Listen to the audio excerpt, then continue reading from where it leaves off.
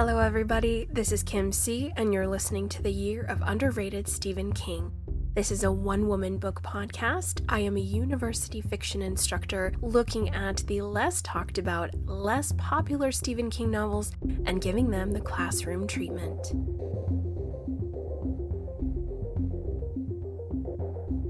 Happy Year of the Rabbit, everybody! I'm really excited because I'm a tiger and it's gonna be a good one for me. I hope it's gonna be a good one for all of you. Last year was Year of the Tiger. You'd think it would have been good for me, but no. As a matter of fact, that's not how it works. So, can't complain, of course, but I will. It wasn't my favorite year.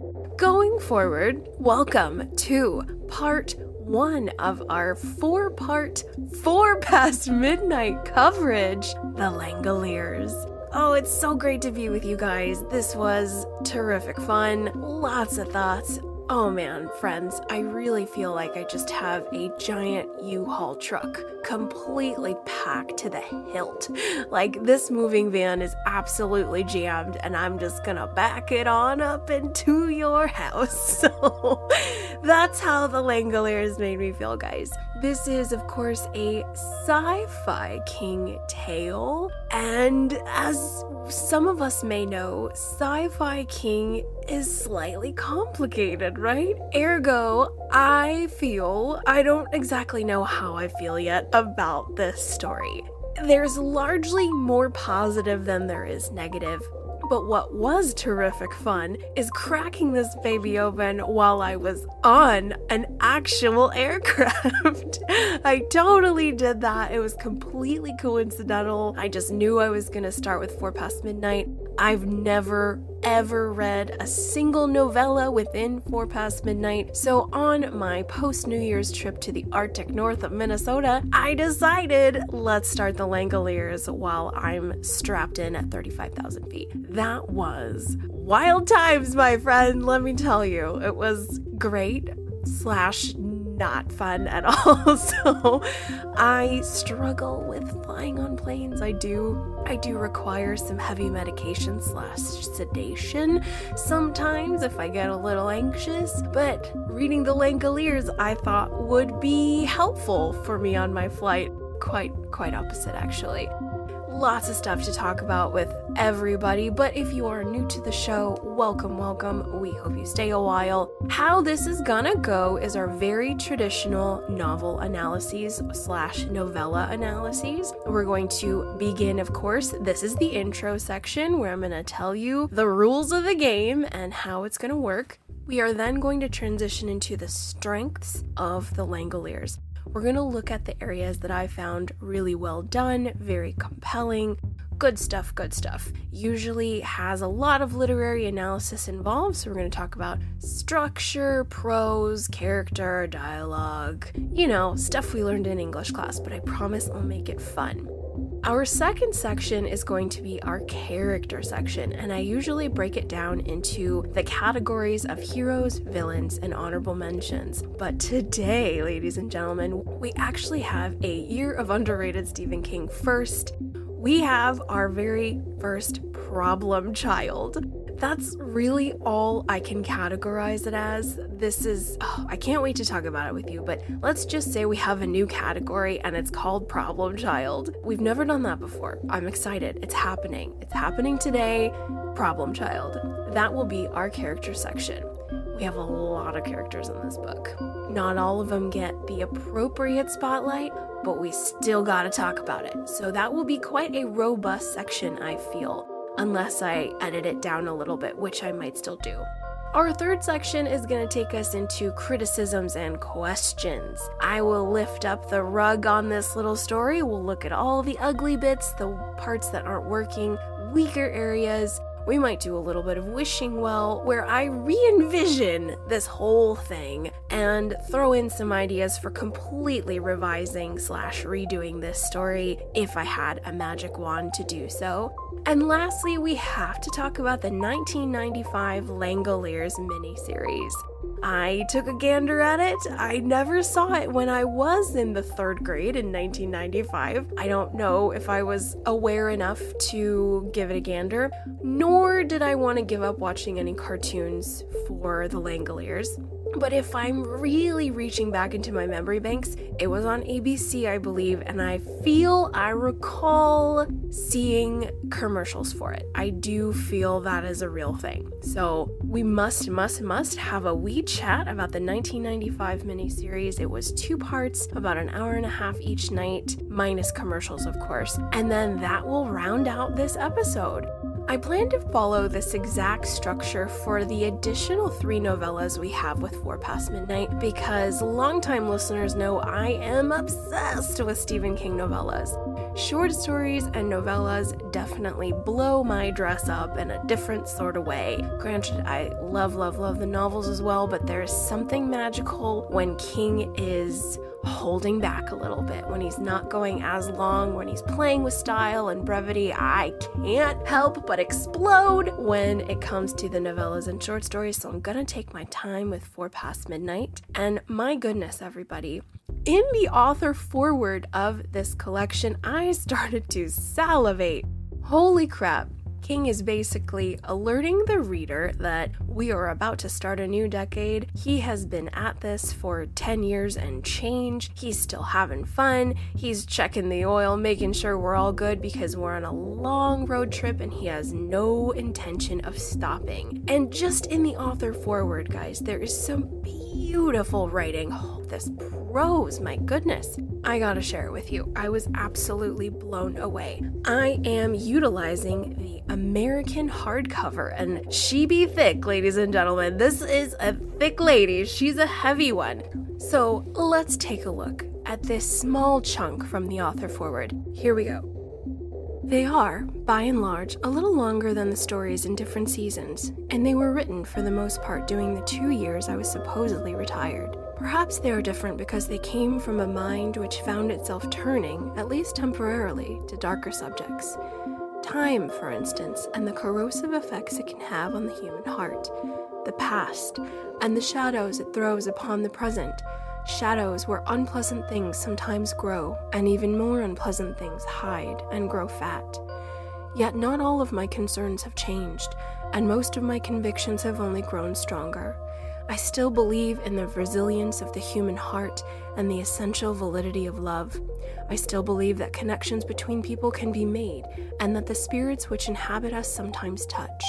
I still believe that the cost of those connections is horribly, outrageously high, and I still believe that the value received far outweighs the price which must be paid. I still believe, I suppose, in the coming of the white and in finding a place to make a stand, and defending that place to the death. There are old-fashioned concerns and beliefs, but I would be a liar if I did not admit I still own them, and that they still own me. Whew, preach, Steve. Whoa. Like, you guys and gals, holy fudge, that is tremendous and powerful, and yeah, that's what I got to wet my palate on before starting the Langoliers. So the theme of this collection seems to be time, which I am here for it. You guys know with my favorite novella collection, the one that started it all, Full Dark No Stars, the theme of that one is revenge. So if anybody's feeling a certain kind of way at the beginning of 2023, you can head back to that one at any time and we can talk about it. But the theme of time is what is governing 4 Past Midnight, and I am excited for it, I am here for it, I am down. So with this first tale, The Langoliers, it is indeed Sci-Fi King. I feel it's completely meant to be. I feel very serendipitous, as our first episode of 2022 was another Sci-Fi King. It was the first novella within the Skeleton Crew short story collection, The Mist.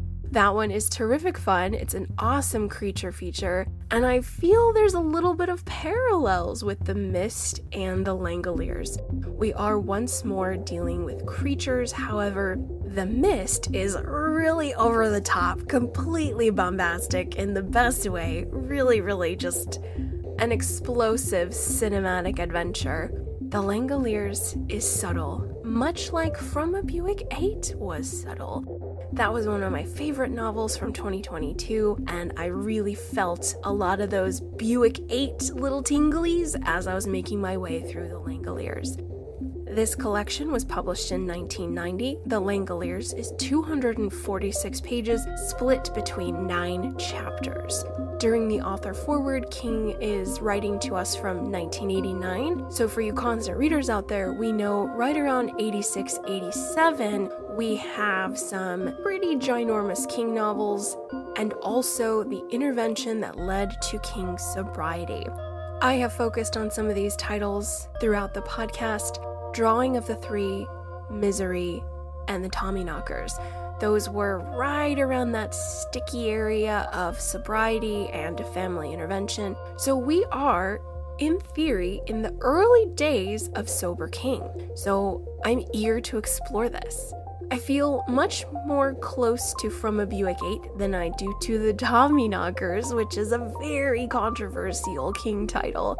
Well, perhaps not controversial, but it's a hot take. People have strong opinions about that book. Some people will defend it to the death and will debate you within an inch of their lives, and others, like myself, are happily ready in hand to throw some stones. Granted, I will also say lots of positive things about the Tommyknockers, but once more, we have Sci-Fi King here, ladies and gentlemen.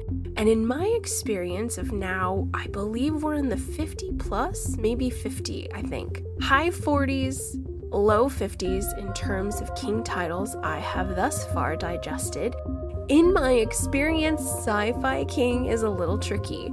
I will talk more about that later. For now, let's remind everybody what the Langoliers is all about. It might have been a couple years since you've read this or watched the mini-series, or hopefully you've freshly read it. But just as a caveat emptor to everybody, buyer beware. I do my very best to avoid spoilers. However, I sometimes get into the gray area and will reveal certain things about the plot. However, I try to keep it as vague as possible. For example, I won't say exactly how someone dies. I will say they exited the novel. So yeah, I mean, if we're splitting hairs, that technically is a spoiler, but I do my best to keep it opaque. So just a heads up, guys, I do not want to spoil anything for you. Make sure you have freshly read or listened to the Langoliers so I don't ruin anything. I don't want to be that gal. Alright, here is a quick summary on what the Langoliers is all about. American Pride Flight 29 from LA to Boston gets a little complicated when half an hour after takeoff, over 100 passengers disappear into thin air, while 11 sleeping passengers awaken to a terrifying new reality. Pilot Brian Engel lands in Maine, where a deserted airport and scentless, noiseless, tasteless world is all there is. Alright, ladies and gentlemen, I think that will get us ready to head into this episode. Once more, I am your flight attendant, Kim C., and this is American Pride Flight 29 in service to Boston. Please make sure your seat and tray tables are in their upright and locked position. Fasten your seatbelt as our 4-hour, 55-minute flight will begin shortly. I hope you all have a safe and pleasant flight. Let's start the show.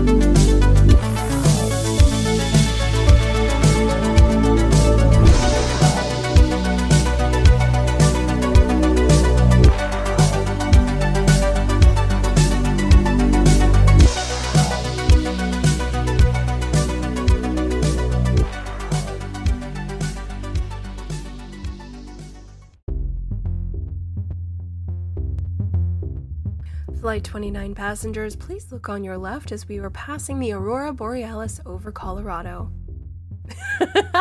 Does everyone like Flight Attendant Kim C? Perhaps I missed my calling. Perhaps not.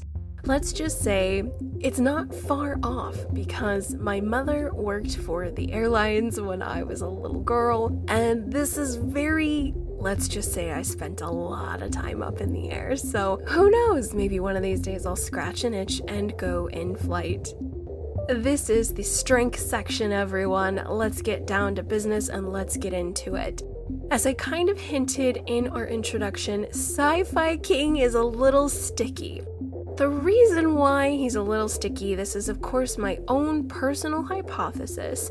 For those of you constant readers out there, we know that King's writing style isn't traditional. Most fiction writers plot out everything. They do a lot of pre-writing, outlines, character sketches. They have the whole story mapped out before they even start typing. Mr. King is not that way. He has said ad nauseum over the years that he is a writer who discovers the story as he goes. He will see an image, a recurring theme. Usually it's just a specific vision in his mind, could be a memory, and then the story sort of builds around it. Here's the complicated thing with that in regards to science fiction. When you are world building, I believe as an instructor of fiction, I see 50 to 100 drafts every single week of this exact thing. You really need to know what you want to say with this new world, what you want it to be in order for it to be real to your reader. So that's the tricky thing with Steve's sci-fi. I think all of the large problem areas I've had with Steve's writing are all of his science fiction tales. From a Buick 8, the Tommyknockers is a huge one for this, the short story The Jaunt, The Mist, and now the Langoliers.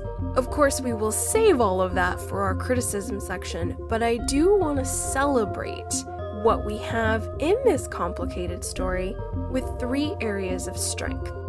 So the first category that I absolutely love is setting. Oh my gosh, guys, the setting of this story is everything. It's absolutely everything. We have a 3-act narrative structure where we begin on an airplane. We are temporarily at an abandoned airport in Bangor, Maine, and then we are back on the airplane. So that is our structure. The setting is the mood of this book, guys. The entrapped powerlessness, the lack of control. Thankfully, we do have a character who is a pilot, which puts a lot of us readers at ease, but when you are 35,000 feet up and everyone disappears and you are just flying into abject darkness, there are no city lights below you, that really amps up the ambiance of this story. And King has the makings of a very intriguing thriller. So I'm so excited by the setting, guys.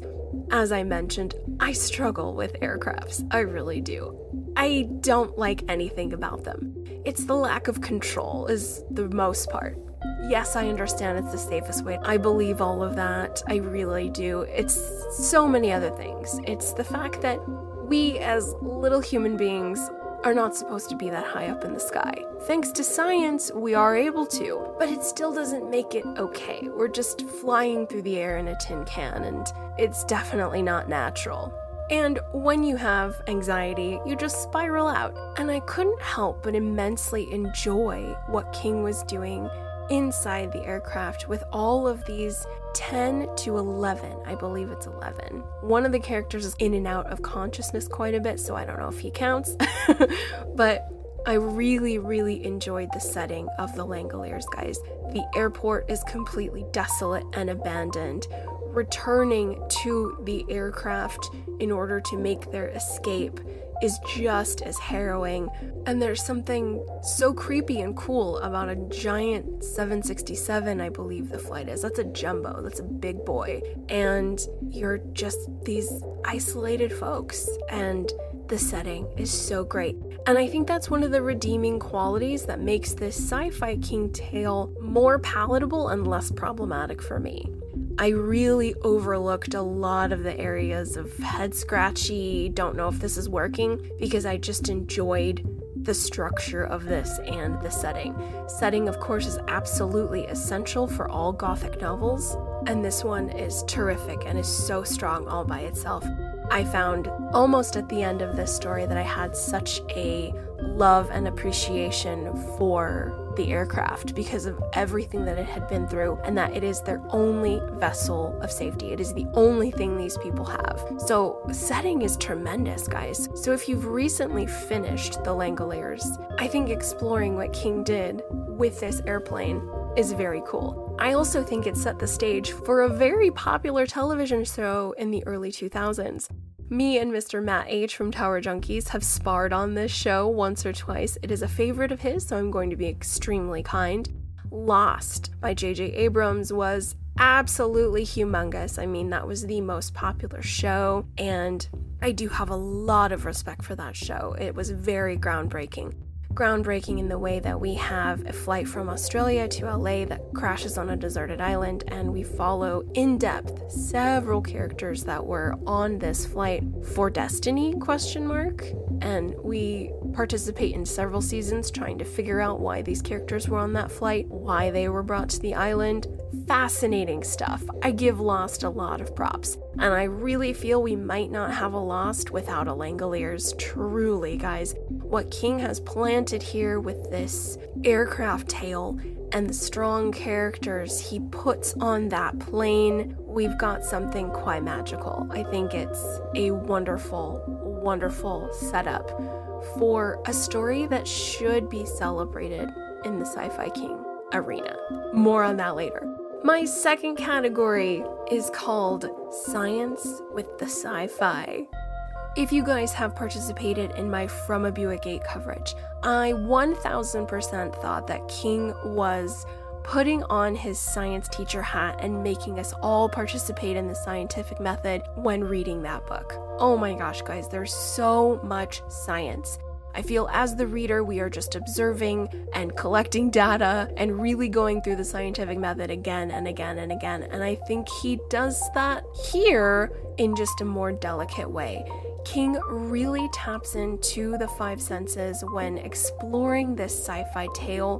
When our passengers awake, everyone on board has disappeared, minus the 11 that are still present. On the seats are metal objects, dental fillings, diamond rings, watches, pacemakers. Anything that was in the body that is not organic bone material was left on the chairs.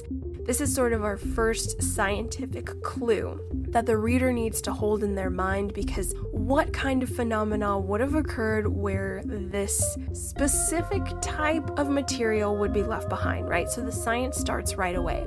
It continues when the aircraft lands at Bangor Airport, and our characters speak about how the air has no scent.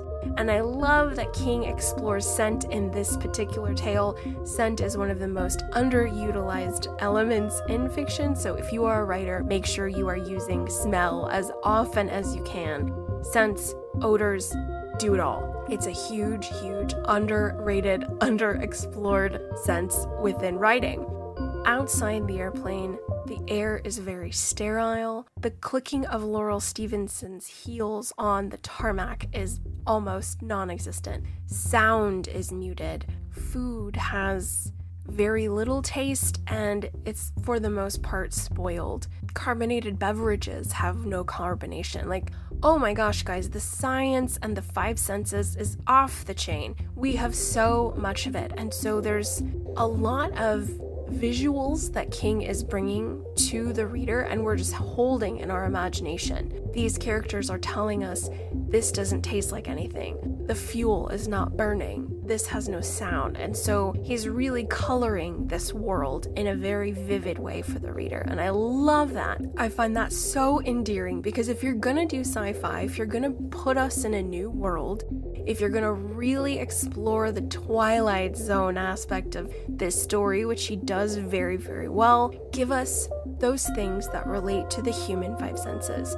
What is the texture of this? What does it taste like? What does it smell like? What does it look like? It's really Science 101. I really enjoyed this. I loved it in From a Buick 8, and I love it here. I think it's sort of giving us baby spoonfuls of this sci-fi world, and I appreciate that. I think in other sci-fi tales, it's a little bit force-fed to us, but anytime we get a little exposition on what the characters are experiencing is great.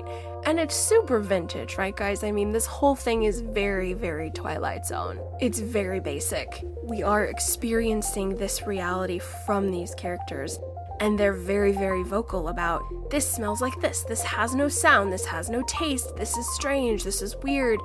As the reader, you just have your mental notebook jotting it down, because I think for a while, at least until the characters start theorizing what may have happened, we really don't know what's going on. We don't know why there's no city lights and no movement, no cars, no people. We have zero idea. We have no idea why the air has no scent. We can't smell oil, we can't smell jet fuel, we can't smell anything. Why Laurel's clicking of her heels is muted. So this is a wonderful technique in building the mystery and allowing the reader to really resonate with that. What's going on? Where are we? I need to figure this out. And the 5 senses are the clues that we have to do that. I just felt it was done so well. I loved it to death once more in From a Buick 8, and I love it here. It's simplistic, but it works. I really love all of the concrete details, the attention to detail that King gives to these little elements in order for the reader to put together that this world is not right. It's not right, everybody.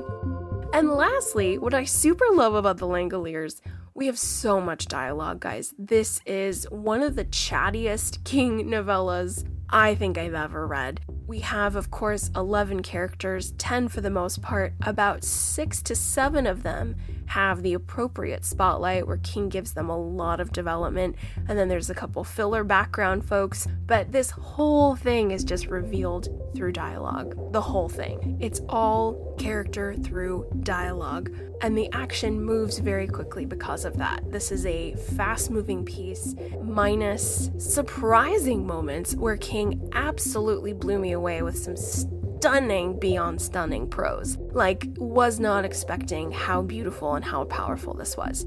So we have dialogue everywhere, and then all of a sudden, King will just drop this beauty right on our laps. And I'm gonna share some of that beauty with you right now.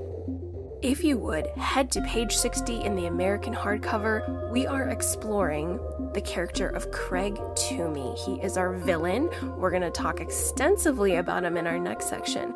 But I want you to read how King introduces Craig's character.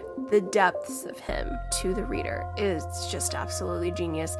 This is one of my favorite prose areas of the story. Deep in the trenches carved into the floors of the Pacific and the Indian Oceans, there are fish which live and die without ever seeing or sensing the sun. These fabulous creatures cruise the depths like ghostly balloons, lit from within by their own radiance. Although they look delicate, they are actually marvels of biological design, built to withstand pressures that would squash a man as flat as a window pane in the blink of an eye. Their great strength, however, is also their great weakness. Prisoners of their own alien bodies, they are locked forever in their dark depths. If they are captured and drawn toward the surface, toward the sun, they simply explode. It is not external pressure that destroys them, but its absence. Craig Toomey has been raised in his own dark trench, had lived in his own atmosphere of high pressure. His father had been an executive in the Bank of America, away from home for long stretches of time, a caricature type A overachiever. He drove his only child as furiously and as unforgivingly as he drove himself.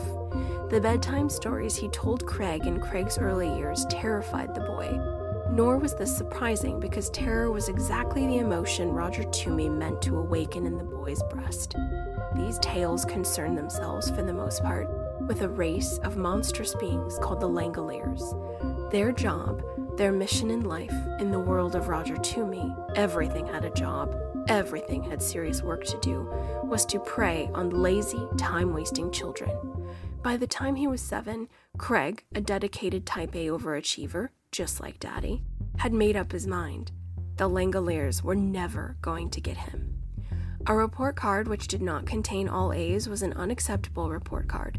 An A- was the subject of a lecture fraught with dire warnings of what life would be like digging ditches or emptying garbage cans, and a B resulted in punishment, most commonly confinement to his room for a week. During that week, Craig was allowed out for school and for meals. There was no time off for good behavior. On the other hand, extraordinary achievement, the time Craig won the tri-school decathlon, for instance, warranted no corresponding praise. When Craig showed his father the medal which had been awarded him on that occasion, in an assembly before the entire student body, his father glanced at it, grunted once, and went back to his newspaper. Craig was 9 years old when his father died of a heart attack.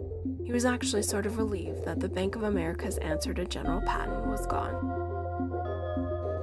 Wow, guys. Wow. Ugh, the fact that he compares Craig with a deep-sea trench creature, it's so rich. I really, really love that part. And some of the characters really get some awesome prose and development in this story, and it's really great to read. There's just a lot of rich writing going on in here, guys. And I like the juxtaposition of dialogue, plot, scene. So much action going on, trying to land the plane and then figuring out they're not safe and getting back on the plane and trying to get out of this. And then we have these moments of rich prose, of really deep character development, and that should really be appreciated within the Langoliers. I really liked it. I think it's powerful. So to recap my favorite aspects of the Langoliers, setting. Oh, dear ones, setting is so strong. It is tremendous. It's the reason why I really will put the Langoliers at the top of the sci-fi king pile, I think. Next, we have science with the sci-fi, in particular, exploring the 5 senses over and over again. Lots of attention to detail, lots of concrete details explored, really allowing the reader to become the scientist, which I love. And lastly, dialogue and prose. It's everywhere, it is rich, it is good. Alright, passengers, I do believe the captain is turning off the seatbelt sign. Feel free to walk up and down the cabin at your leisure, and I'll see you in the next section.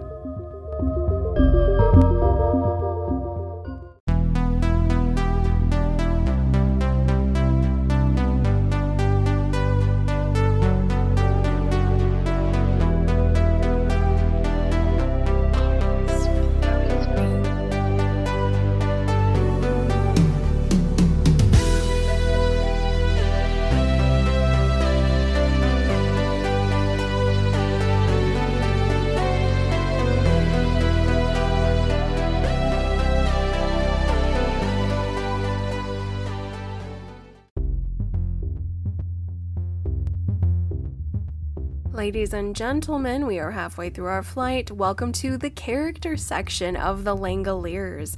We have a really long roster today, folks. We've got a lot of people to talk about. King really gave this story a robust cast. Some are background fodder and some really get my attention. So we're going to kick it off with our heroes, beginning with pilot Brian Angle. Thank goodness we have him. He is hero in all caps. Whew, without Brian, we would not have made it to Bangor. We would not.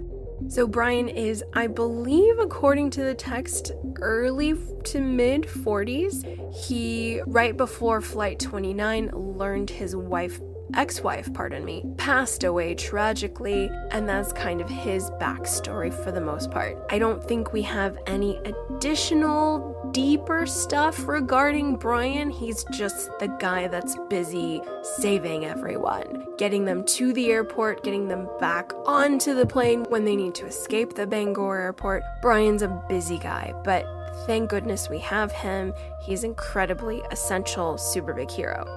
Next, we have the absolute scene stealer, and the one who I feel is our main guy. He's our main protagonist with a complicated history, and that is English citizen Nick Hopewell. Nick is an attaché to the British Embassy, and What we also find out a little bit later on in the story is that he is an actual assassin. And what's very interesting about Nick's character, and why I had maybe a little bit of trickiness, is that Nick is so charming, guys. He has all the wonderful English one-liners. He is so cheeky. He's the definition of cheeky. And he's just in every single scene, in every single moment. He is jumping in there. He is diving in headfirst, absolutely being the type A who's helping Brian, but also just plugging leaks everywhere he can. What's interesting about this is because he's so charming and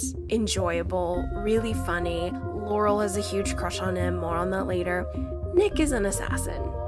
We know this toward the end. And so I am really fresh from reading the novel Billy Summers, which came out in 2021, about an assassin. Oh, still swooning for that book. But the character of Billy as an assassin is incredibly private, right? Like, pretty much next to no one knows his true identity. So either Nick Hopewell is extremely talented at creating the most believable, personable cover ever, or maybe King just the assassin part was tacked on without really thinking about it. Because Nick is such a joyful person, such an enjoyable character, guys. And he acts as if he doesn't have a lot weighing him down. Toward the end of the story, we get a couple details that he's murdered some people that, yikes, probably didn't deserve to be murdered, but for Queen and Country, there you go. So you'd think one of the things I love about Billy Summers is toward the end, I don't think I explored this in my episode, I really should have, but one thing I love about Billy Summers is at the end, King tells the reader,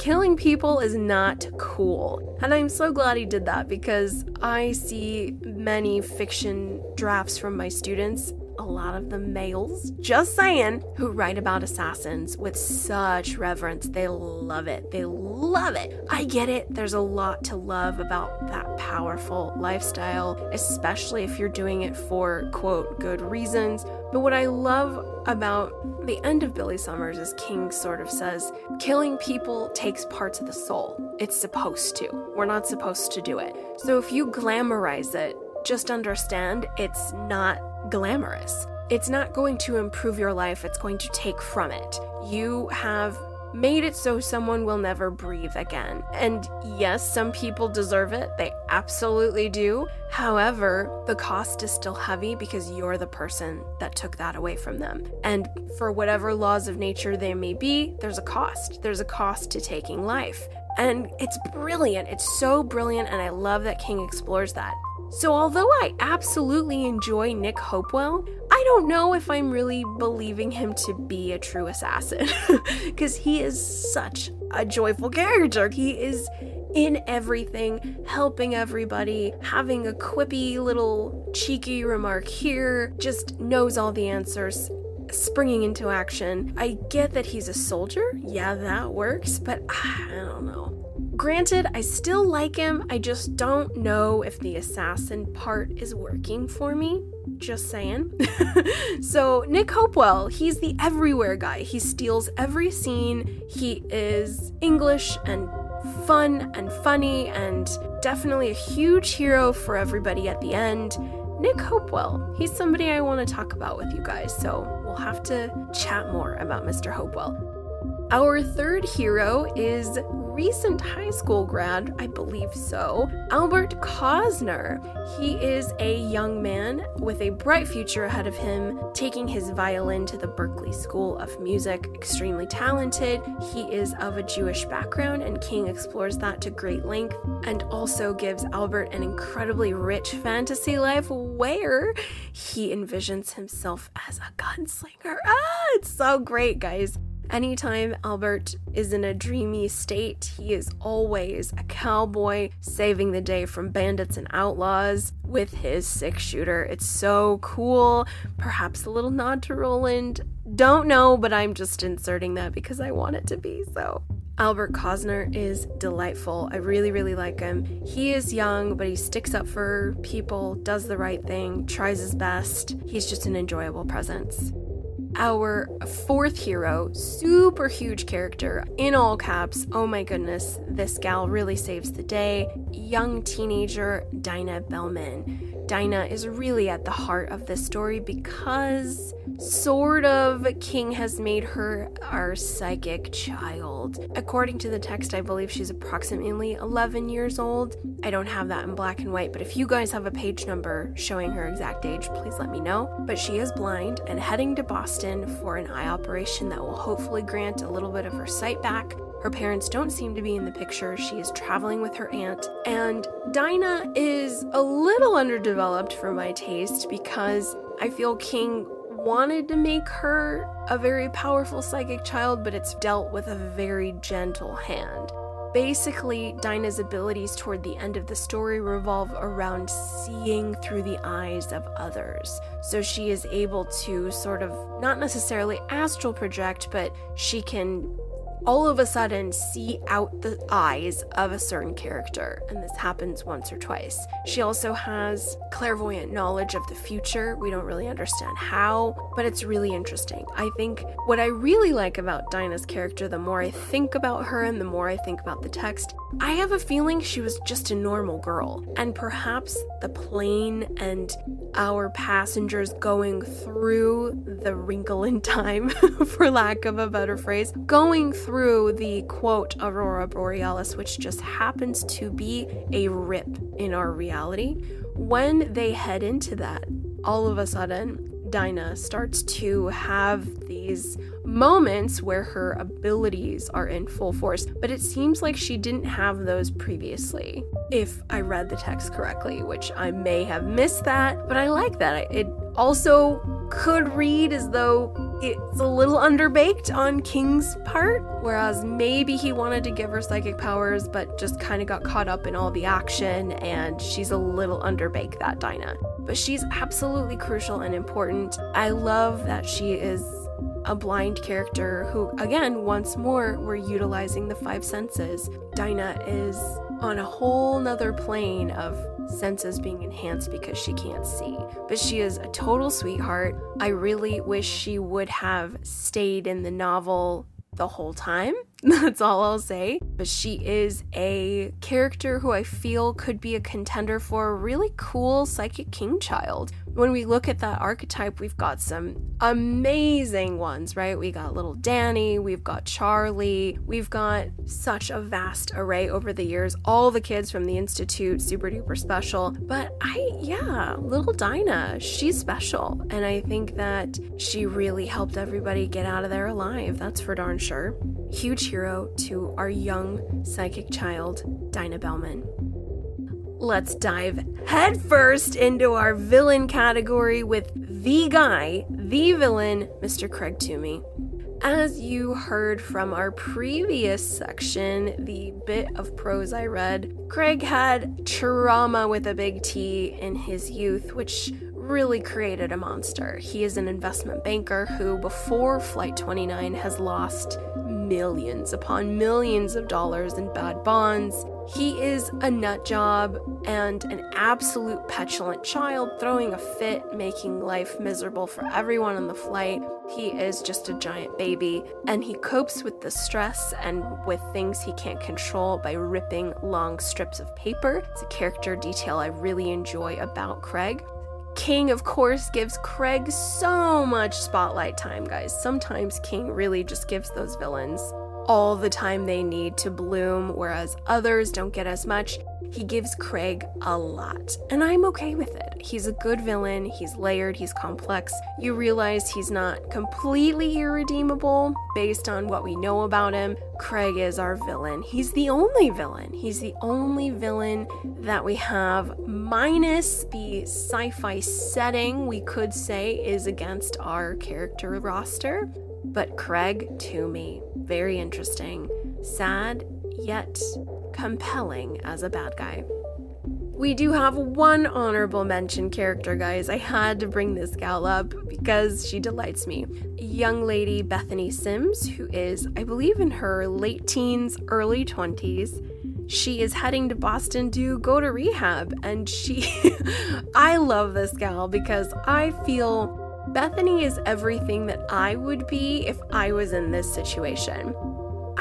As sad as it is to think, I believe that if I was in a crisis situation and I knew all of my loved ones were dead, I would crack, and I would absolutely be of no help to anyone.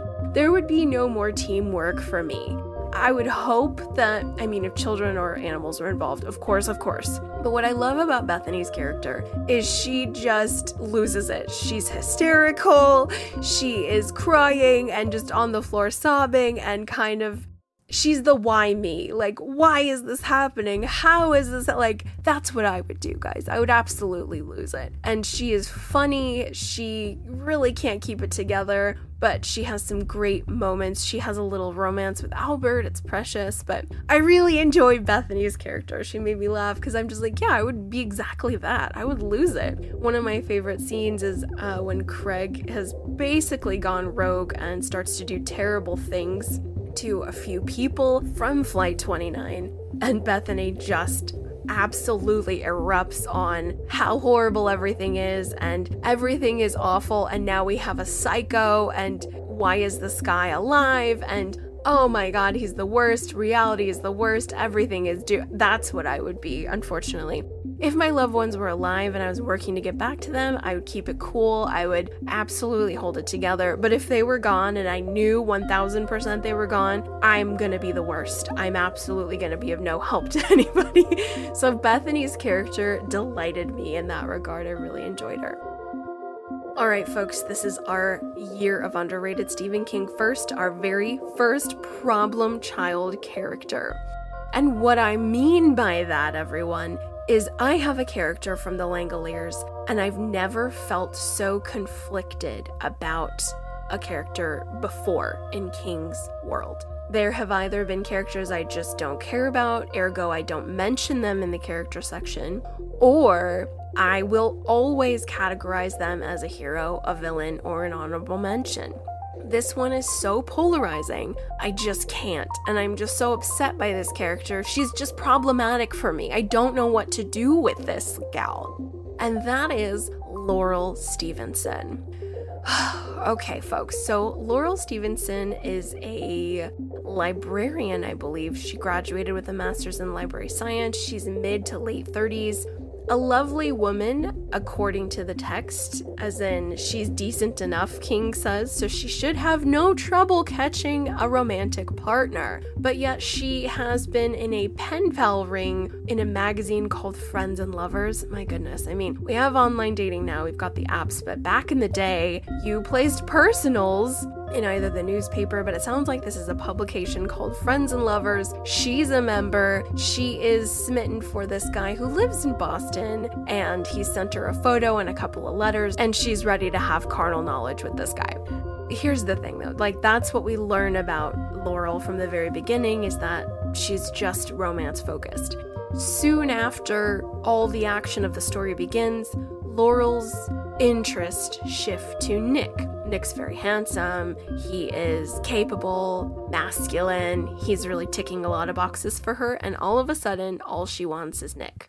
She does have some redeeming moments by helping Dinah. She is kind of a mother-like figure to her, takes care of her, helps her out, comforts her, so that's good. That part's redeeming. But when it comes to the depths of these characters, King gives her nothing but having the hots for Nick. That's it. That's all this character is, wanting to go sleep with the guy in Boston, and then now she's in this crisis on the plane. She's like, just kidding, I kind of want to sleep with this guy Nick. And that's all King gives her. And I would be okay with that if there was a purpose for needing to be connected to Nick. For example, if we're going to really let this sci-fi snowball roll down the hill, maybe she's pulled to Nick because they have to procreate, because their baby has something to do with saving the world in another universe or time. I could get on board with that. That sounds amazing. Because that's what it seems like. It seems like she is so pulled to being with Nick, like there's an absolute interstellar reason why these people are brought together. Like, oh man, they gotta be together. Because she senses it. It's all she can think about. But yet, as the story concludes, that is not allowed to play out, Ergo, it really seems useless. It absolutely seems completely useless, and it really didn't give me anything to celebrate Laurel as a character. I just saw her as a lovesick teenage girl. There's nothing wrong with a lovesick teenage girl. However, why is that in this story? Like, why? Why? I mean, I'll talk about this more in our next section, but a lot of the subtleties that our characters experience as sort of regret or awareness in the third act of the novella. And, oh God, Laurel, guys, like, it's dumb. It's just dumb, and she's not as robust and layered and complex as she could have been. We don't get anything about her childhood. Was she married before? What was her longest relationship? Why is she writing in, like, why? Why such a romantic focus on Nick Hopewell? Like, what is the purpose? What in the hell is the purpose? At the end, they do kind of share a mutual romantic interest in each other, which, great, cool, that paid off. But not really, because Nick does exit the novel. So it's like, what in the hell? What in the hell, Steve? I don't understand what's going on with that. I am cautious to say that I may have just been emotionally compromised by Laurel, where she was making me upset, so maybe I wasn't looking as deeply as I should have. Ergo, ladies and gentlemen, if I missed something in regards to Laurel Stevenson, please let me know. And let me know if I missed something big, because right now, Laurel is a problem child. I've never had one before in the King universe thus far. It's very interesting. I don't know what to do with her. I give her credit where credit is due. I appreciate how she helped Dinah, but everything else is just like garbage and useless. And what for? Why? Don't know. So let's recap our heroes, villains, and honorable mentions. Once more, for the Langoliers, we have pilot Brian Angle, English assassin Nick Hopewell, Berkeley music student Albert Cosner, blind/psychic preteen Dinah Bellman, villain investment banker, and the creator, sort of the Langoliers, Craig Toomey. Honorable mention, the wild card of Bethany Sims, teenager on her way to rehab, but speaking her mind at every moment. I'm a fan. And my problem child, librarian turned lovesick puppy for no damn reason, Laurel Stevenson. All right, folks, I think we're descending a little bit. Let's go ahead and buckle up your seatbelts and head into our questions and criticism section. I'll see you there.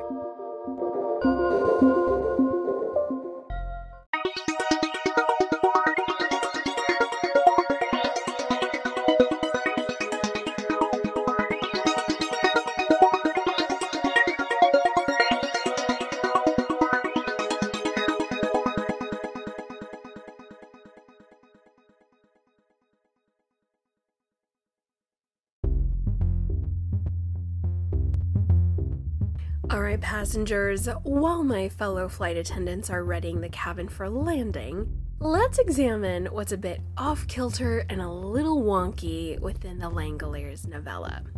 Firstly, let me remind everyone of my thoughts regarding science fiction Stephen King. Based on the titles we've explored on the podcast thus far, The Mist, From a Buick 8, The Tommyknockers, I know I'm missing one, but concerning those in particular, all of which I've had issues with, but I like all of them in various ways for various reasons. But as I have kind of said a few times before, I feel what all of the titles that are sci-fi King, what they all have in common is the lack of pre-planning, the lack of outline, the lack of connection to the otherness of this other world. Because as most of us know, Stephen King is not a planner when he writes. He's a discoverer. And this is very unusual, guys. This is very rare in fiction. Usually, fiction writers will map out an entire novel. They will have plot arcs. They will know the ending. They have it all worked out. Steve is not like that. He just writes, and goes with the flow and bobs with the waves and sees what pops up. And now that the Langoliers has been added to my science fiction Stephen King roster, I'm pretty confident in saying that the sci-fi King tales, according to moi, have more problems because there is, for the most part, a lack of lore, a lack of world building, and a lack of connecting the wonderful King characters we always have them because he's such a brilliant character writer. It just sometimes, the cohesion to connect the characters to the intricate plot going on in the background. Guys, we just got multiple issues in multiple areas concerning Sci-Fi King. The Sci-Fi King titles, of course, are still terrific and worth reading and exploring and dissecting, but I find I have more of a critical eye with Sci-Fi King than with any other genre he's exploring. I really do. I think I'm a little harder on him in the sci-fi realm than anywhere else. Secondly, let's distill a little bit of what we have in this story to kind of get on the same page of where I'm finding problems. So to round out what we've been exploring thus far in the Langoliers, we have a 3-act structure of plane, airport, plane. It works so well. I really like it. We've got 11 survivors of the non-disappeared, and they figure out somehow that they have gone through a rip in space and time and ended up in a kind of purgatorial waiting zone they were never supposed to be in. Humans do not belong in this place. The Bangor airport is a dead-end space where sights, smells, tastes, atmosphere, physics, all the human things on Earth in the 20th century aren't operating normally in this place. And we discover that the story deepens because not only is this dead realm all they have, but there are creature-like entities that are going to destroy this random construction zone reality because humans don't belong there. We're not supposed to be here. It's not our world. It's just this raw data space. Who knows what they were using it for? Who knows who it belonged to previously? The theories are endless. The mysteries are endless. But these creatures are worm-like, according to the text, at least my interpretation and my somewhat shoddy memory gave me. I could have just interpolated what I wanted them to be like. Perhaps I was thinking of Frank Herbert's Dune, because I'm a fan, and I really, really like the Shai-Alud, who are the sandworms, the ginormous worms burrowing in and out of the sand on the dune planet of Arrakis. But bottom line, we've got some creatures that they have to escape before they're eaten and destroyed. Then we head into the 3rd act of the novella, where they only have the plane as a way of escape, so they get back on and they try and find somewhere out there that's habitable where they can land, and then serendipitously they realize they're able to go back through the time rip with moments to spare and dwindling fuel, and it's all really suspenseful, and then they get back home with no fuss, no muss. That was close.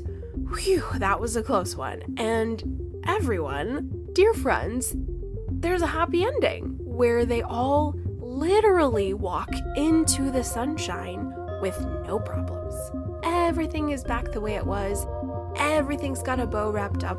Heading to the bar for cocktails, first rounds on Brian, and it's like, excuse me, what?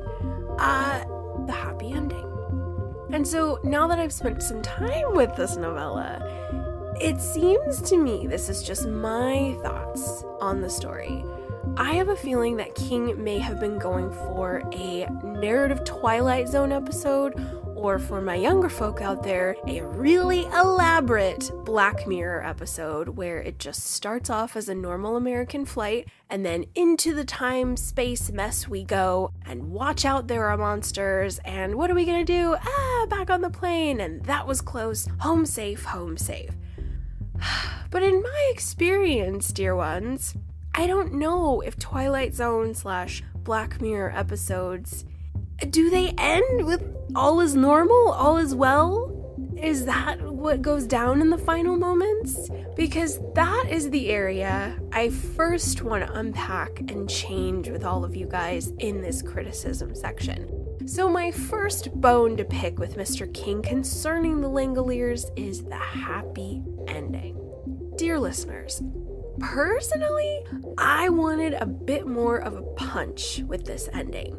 I do understand that our characters have been through a lot. I get it, but I feel with such a huge premise as this one, having it end with zero consequences or zero last-minute dread, oh man, it just kind of felt like a missed opportunity, guys. Like, the brilliance and possibility of going through a rip in time.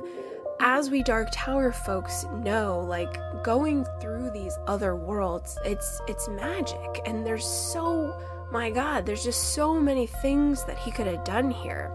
I'm not saying it has to be a sad ending or an unhappy one. If you guys recall the really epic War of the Worlds novel by H.G. Wells that was later performed in a really epic audio drama by Orson Welles, and it has an ending that's somewhat simplistic and sort of sunny. But after the Langoliers, after everything these folks have gone through, quite literal time and space and other worlds, and the fact that over 100 people on their flight vanished into thin air, or most likely they were vaporized or abducted, we have no idea. We are clueless as the reader. And then our remaining folks literally just walk into the sunshine, no harm, no foul. And so I'm left scratching my head a little bit, because I have to ask myself, did King just want us to forget about those missing people on the plane? Are we supposed to forget about the dead people that we lost in this adventure and just head to the bar and shrug our shoulders and say, oh, wow, that was a ride?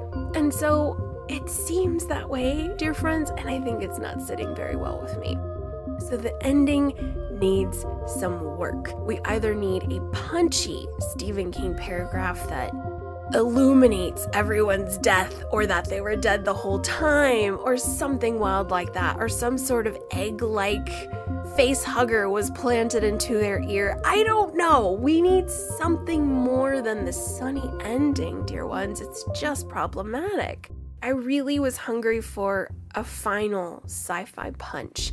What are the consequences for going through the rip in time? I mean, I understand everybody on the plane disappeared, only the metal was left behind. They're most likely gone forever, but the consequences of that, I mean, people disappeared into thin air, and life is never going to be normal again now that this time rip is open. And so the ending, of course, leads me into my second category, which is length. My criticism here is stemming off of the happy ending because this is a pretty robust novella, guys. This is a meaty one. A lot goes down. There's tons of dialogue, tons of characters, a lot of action, right? A lot of emphasis is put on landing the plane, on getting back into the plane, on escaping the creatures, a lot of action and movement. When Craig goes crazy in the Bangor airport, it's about surviving that, and there's a lot of action and moving pieces going on in here. And yet at the end, I'm still not satisfied. So my thoughts are, either King needs to edit down this novella significantly, or we need to keep going and make it a novel. We need another 200 pages to flesh this thing out and maybe have parts 1 and 2 of this novel. Part 1, of course, is plane, Bangor airport, back on the plane through the time rip, and then book 2 is once they're back home. The investigation of these people who disappeared, the fact that maybe the reality they went to wasn't hunky-dory 20th century LA and everything's fine. Maybe it was indeed another reality that isn't quite their own, or it isn't quite the one that they remembered. Maybe something, again, they have some sort of mutating powers or abilities that they didn't have originally, vivid nightmares, dreams. Maybe the shop gets involved and we've got a syringe full of lot 6 or something. I don't know, guys. I'm having problems with where the current length is based on the ending. We either need much more from King, or we need a very strict editing session. My third and last criticism, of course, is too many characters. If we do plan on editing down the Langoliers, let's start by chopping characters. Chop them right off. Because there are some that don't really do anything for me. There's one of them, he was so uneventful for me that I think I just forgot to write his name down, which is not really like me. Clearly I was annoyed, but he's just this drunk guy who's passed out on the plane the whole time, and all he wants is some dinner, and he just keeps saying that. And it's funny, it's cute, it's whatever, but we just don't need it. I think King gives a lot of spotlight to a select few characters, and then he takes that spotlight from others who need it a little bit more. Like my problem child, Laurel Stevenson. I needed more of Laurel, and maybe a little bit less from Craig. I wanted more Dinah, I wanted more Bethany. These would have been delightful to keep, but we could chop Bob, the author, even though he does contribute to the group understanding what's going on. He puts together this theory of the time rip and this alternate reality. Ultimately, yes, Bob is important, but hey, if we're being drastic, he could be chopped. Don Gaffney's another one, filler, background. Let's trim the fat. Let's cut out some of these characters, make it a really special group of like 6 to 7, 8 at the max, including Craig Toomey, who does not last, and then the remaining 7 find their way back. It could have been really good, guys, and we could trim the fat by chopping off the erroneous characters, really zooming in on the characters that we have, giving them lots of spotlight, and maybe broadening out this story a little bit, kind of like the way Lost did in the early 2000s. I don't like bringing up that show because I hated the way it ended so much, to the point that it really leaves a bad taste in my mouth when I think about Lost. However, there are so many things I like about it. One, the character development is amazing. The premise is terrific. We have a doomed flight from Australia to LA, and all of these characters end up on this island having crashed there. And over the course of the entire first season, we learn about, oh gosh, it must have been a dozen or more characters, why they were on that flight. What were their lives like before getting on that flight? And what is it about their unique life experiences that contribute to this island existence in a positive way? So in a way, they were kind of meant to be. Like, it was all destiny. It's all fate that all of them were meant to be on this island. Huge questions. It's one of the reasons why Lost has such a huge fan base. It's a great show in that regard, but King really had an opportunity to dive deep, give us an idea of why those people were on the plane. Why them?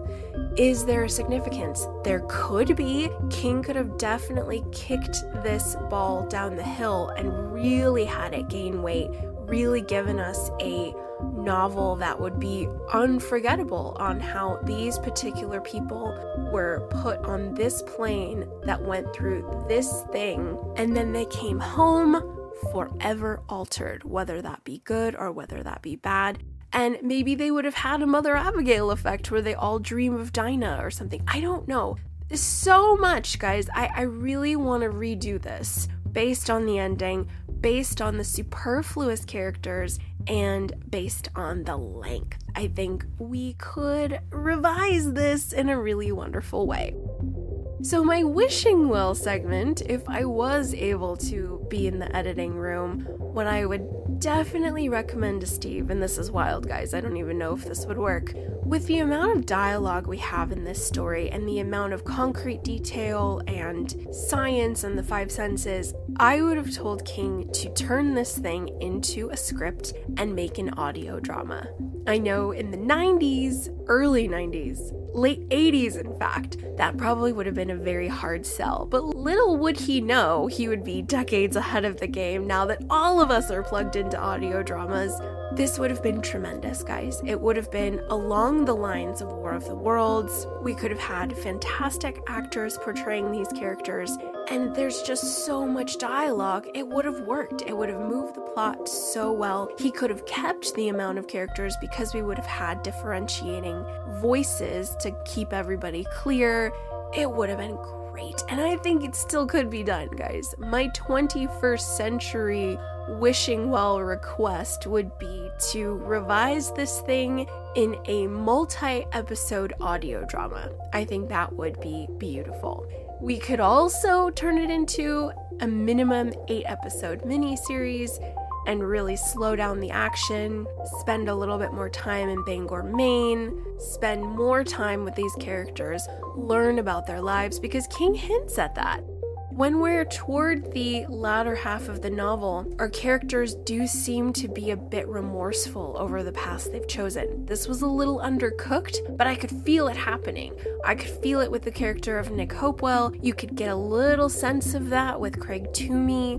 Everyone started to reflect a little bit, and he was opening the can and then he quickly shut it, and then the novella ends, and I'm just like, no, Steve, we really could have had something amazing with these characters that you brought to this world. So yes, the 21st century revision, an audio drama, would be incredible. My friend Bryant Burnett pointed out that The Mist was actually turned into an audio drama, which, what an amazing experience that must be. Need to find a way to get my hands on it, but this would be perfect for it. We have a huge cast, lots of differentiating characters with elaborate backstories that King could augment, so it would be really, really rich and dynamic. And we have this wonderful premise of this jetliner accidentally going through a hole in time, and like, what opened it? Who opened it? How did this happen? Oh, the magic, the possibility. It's incredible. We could really do some magic with it now, guys. I either want a minimum 8-episode miniseries where we could zoom in on everybody, spend a ton of time in that aircraft, at the airport, back on the aircraft, and then give us a punchy ending that explains how the world might not be the same one that they left. Oh, it would be amazing. And maybe they want to find Brian. Maybe it's a couple months and things have been weird and terrible for all of them, and they get back together and they're like, we gotta go back through the rip because this world is not ours. Oh man, guys, I already have season 2 cooked up. Like, let's do it. Let's absolutely do this. We need a 21st century Langoliers reboot. We really do. To recap my criticisms, let's take a look at that happy ending. Thumbs down on that. We need to do something with the length, and we've got to chop some characters if we're gonna edit. Let us now have a quick tete-a-tete about the 1995 ABC miniseries, The Langoliers. I was unable to find it on any streaming services, but thank you, YouTube. I was able to watch it in its entirety, and it's pretty good, guys. I was pleased with the performances and the casting. I felt it worked really well. The only part that's really cringy is, of course, the very end where we get a visual. We get visuals of the creatures / the Langoliers. The Langoliers is a term coined by the horribly abusive father of Craig Toomey, who concocted this tale to scare his son. So these creatures really have nothing to do with Craig's past. They just happen to be called the Langoliers. It's just a kind of thread that happens. But said Langoliers, my friends, oh my god. Okay, let's just say they look like a giant flying meatball with chainsaw teeth flying through the sky at rapid speed, eating the world like Pac-Man. And that's how we conclude in the dramatic climax of a miniseries. Oh god, it was cringy. It still is. It's very, very unfortunate. And it makes me sad because I cannot imagine how much that must have cost in 1995, and oh, sad. And I really wish they just would have went old school and like did some movie making that was a little more organic, like shadows and wood and quick camera cuts, something, or just the noise of them crunching and gnashing through the trees. The sound of them alone would have been cool. Or just seeing somebody get eaten or ripped apart, but we don't necessarily see the creature. Man, old school suspense, old school Hitchcock techniques. We should have went that route in order for it to age gracefully. That is why Storm of the Century is 10 times better and came out only 4 years later. But I digress. The Langoliers, the performances are good, and I was actually pleased at how close it stayed to the text. We're actually very, very close to it. We don't deviate a lot. The only deviation I saw that I actually was okay with is I could see the director wanting to make Dinah's character a little more psychic, because she's a little hot and cold and underdeveloped until the third act. Dinah is kind of just a normal blind preteen until about halfway into the flight, and then we kind of get an idea that she might have some abilities. So the director ramps that up a little bit so the audience is aware that Dinah is special right away, which I'm actually okay with. I think it works. Creative decisions had to be made to make these roles defined, and Dinah as our sorta kinda psychic child, it worked. So I was actually okay with that. But there are no huge deviations from the story. Everything's really close.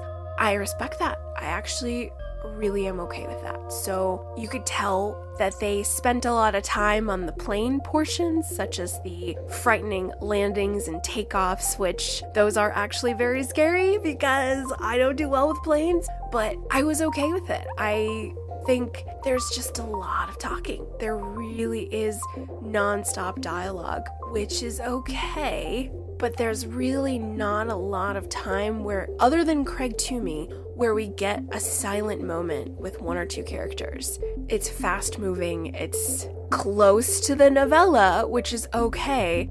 I am pleased. I am. Yes. I have to this has been such a wild ride of analysis, folks, that I'm I don't know how I feel. I'm stuck. There's a lot going on in Langoliers. As I said, that moving van is full. I think I'm still a little bit jammed in my mind of how it's all working. But I was pleased with the miniseries. It's a little cringy. It hasn't aged that well. And the miniseries falters because the story is flawed. But other than that, everyone did great. So no complaints there. I recommend checking out the Langoliers on YouTube, or if you're able to stream it, awesome. Or if you have a really, really old DVD, that works as well. It's worth it. And this would be a terrific exercise for my class on how to edit, how to make it better. What could we do to enhance that ending? How could we chop a character that isn't contributing? How could we maybe extend the premise? This is a good one. I actually might pick this apart for class. Overall, I guess with all this analysis, that leads me to say that I am in favor and that I like the Langoliers, which I do. Do I have problems with it? Yes, I do. But I did enjoy it. I really love the premise. I really love the setting. All those things I mentioned in our first section. But overall, I am excited to keep going with 4 Past Midnight, everyone. And let me tell you, I am almost done with Secret Window, Secret Garden. Oh my goodness, guys, it's happening. I am really liking it, and I'm a little creeped out. That's all I'll say. I am excited to chat about that one with you, and hopefully I'll be able to get this to you in a more timely manner. Forgive the delay. The school year in January is always like a freight train of crazy, so I hope to have it to you very, very soon. So please keep it here on the Year of Underrated Stephen King for the second novella within 4 Past Midnight. I love it. Love that we are in novella town kicking off 2023. That's all I have for you, ladies and gentlemen. Thank you so much for tuning in. I hope you had fun. I hope you're inspired to check out the Langoliers, to re-listen to it, reread it, thumb through some passages. As always, if I missed something huge in the text and screwed something up, you are more than welcome and encouraged to write to me at underratedsk@gmail.com. I am always, always, always grading papers, and I will respond to you promptly. I would love to hear your thoughts on the show, on any past episode you want to chat about.